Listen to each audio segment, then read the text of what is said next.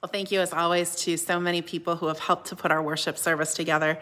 For Pam Pash, who was our liturgist this morning, for that beautiful piece by our Faith Ringers, for Gary Brubaker, and for the Wesley Choir and the praise team who have put so much new music together for us for this series and for this Advent and Christmas season. Thank you.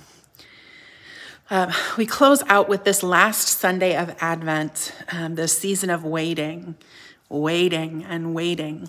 I've been sick this week. I was put on vocal rest for a while. And when I went to one of the doctors, I was so frustrated. And I said, "Isn't there anything that you can do?" And he just looked at me and he said, "No, it just takes time." And of course, thinking about all of these lessons from Advent that I have learned, not only this year, but the years before, I looked at him and I said, "I don't have time." Waiting is not always easy. It's not always for the faint of heart either. And this season of waiting, we are not just passively waiting, but we are waiting and preparing for Jesus to be born, not just to hear the story again, but how Jesus is born in our lives and how Jesus will come again. We've been hearing this through the messengers that have told this to God's people, those that God has called, these angels, these messengers who bring messages of more hope, more peace, more love, more joy, and less fear. And so this morning, more love. Will you pray with me? God, may the words of my mouth and the meditations of all of our hearts be acceptable in your sight, O Lord, our rock and our redeemer. Amen. Have you ever just screamed out, "Give me a sign"? I mean, have you ever just cried out for that you just want God to give me a sign? Now, for me, sometimes it's been when I'm feeling like at the end of my rope or just very confused or even lost, when I just want to feel confident in something or secure in a decision that I have to make. Give me a sign. In some more charismatic circles or charismatic traditions, sometimes this is called putting out the fleece, coming from the story of Gideon putting out the fleece in Judges 6.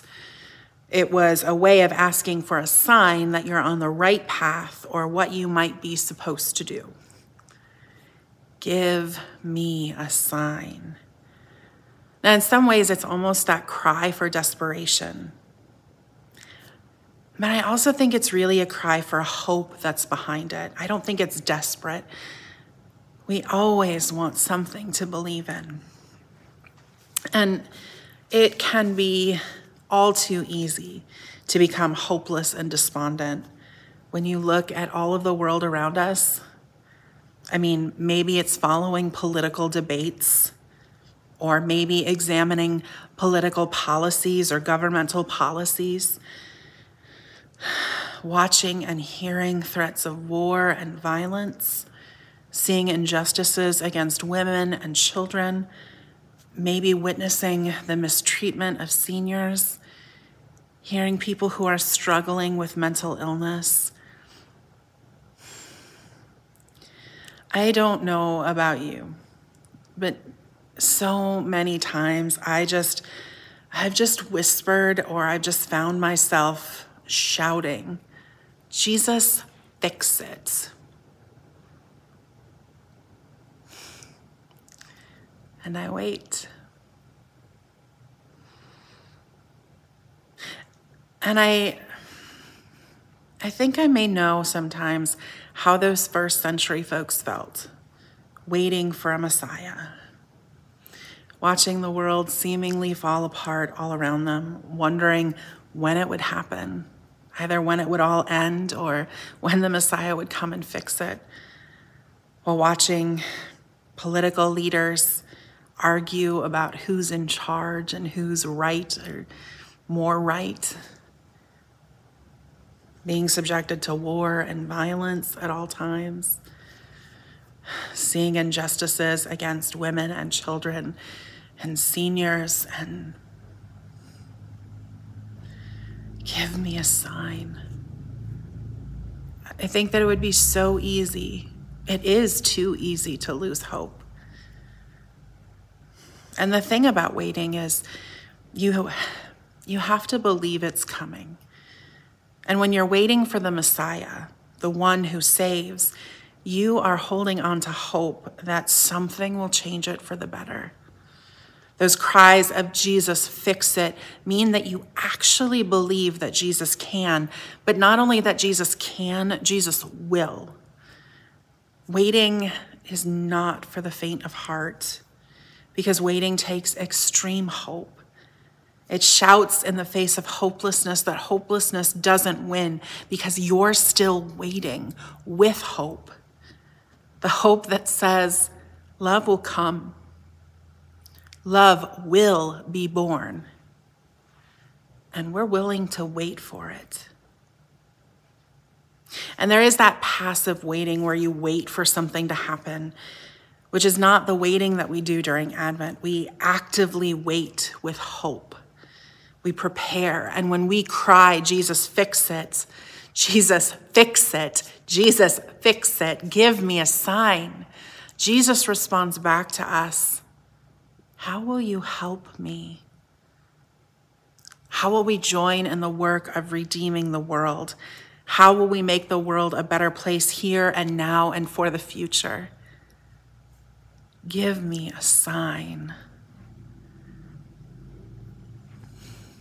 And so we wait with hope, peace, love, and joy, because all of these are acts of resistance. Hope is an act of resistance because it says to hopelessness, you don't win. Love is an act of resistance which says to hatred, you don't win. Joy is an act of resistance because it says to despair, you don't win. Advent is this season of resistance. I mean, to be honest, there are so many seasons in the church which are acts of resistance. Give me a sign that the light is in the world. And so we testify to the light. We keep telling stories of hope, love, peace, and joy. And we keep offering acts of hope, love, peace, and joy. And it stands as a signal to all people. Give me a sign. And this story that we know so well, that we tell every year, says, this will be a sign to you. The angels tell the story. The shepherds tell the story. Mary sings the story. Joseph tells the story. Elizabeth tells the story. Zechariah tells the story.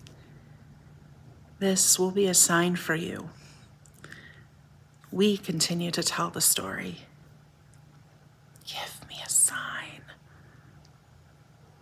This will be a sign for you. Because we always need reminders.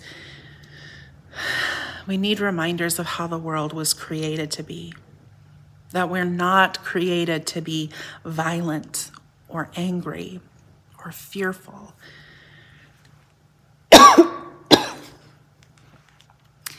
We're created out of and for love. Sometimes we need to be reminded that God has never abandoned us. Give me a sign. This wonderful counselor, mighty God, everlasting Father, Prince of Peace, has entered the world. The Messiah inspires us to build the world that God has always dreamed of. This will be your sign. This is our sign to be reminded of those things because we've seen ugliness. And sometimes out of fear, maybe we've contributed to it. But we don't have to keep doing it. We can testify to the light. We can follow Jesus. We can trust the wonderful counselor.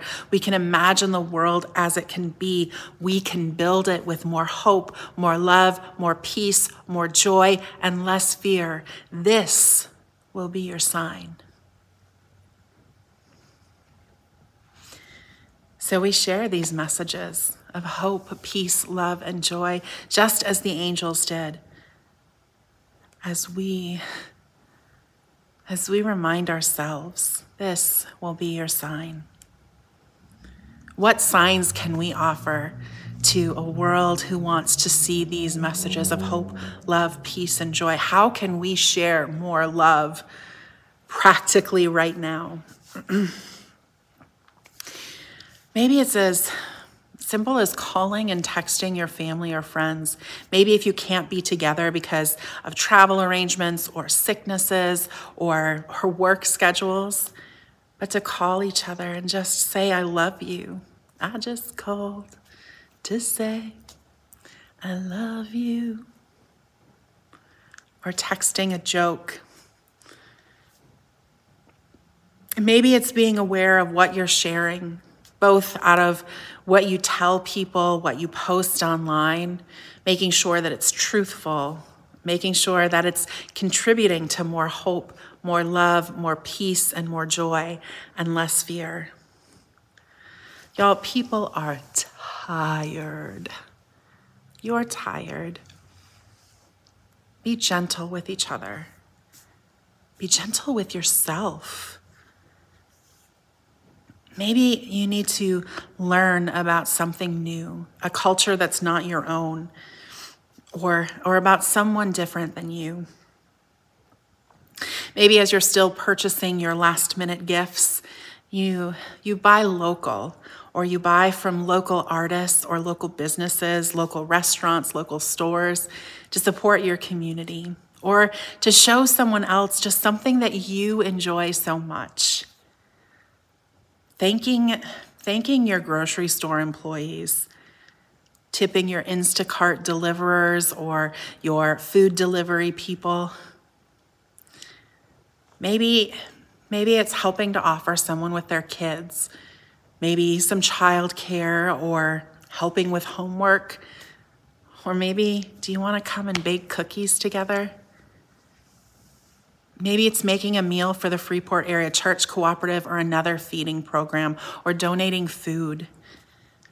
Maybe it's surprising a neighbor with a loaf of bread or some Christmas cookies or Christmas jams or Christmas ham.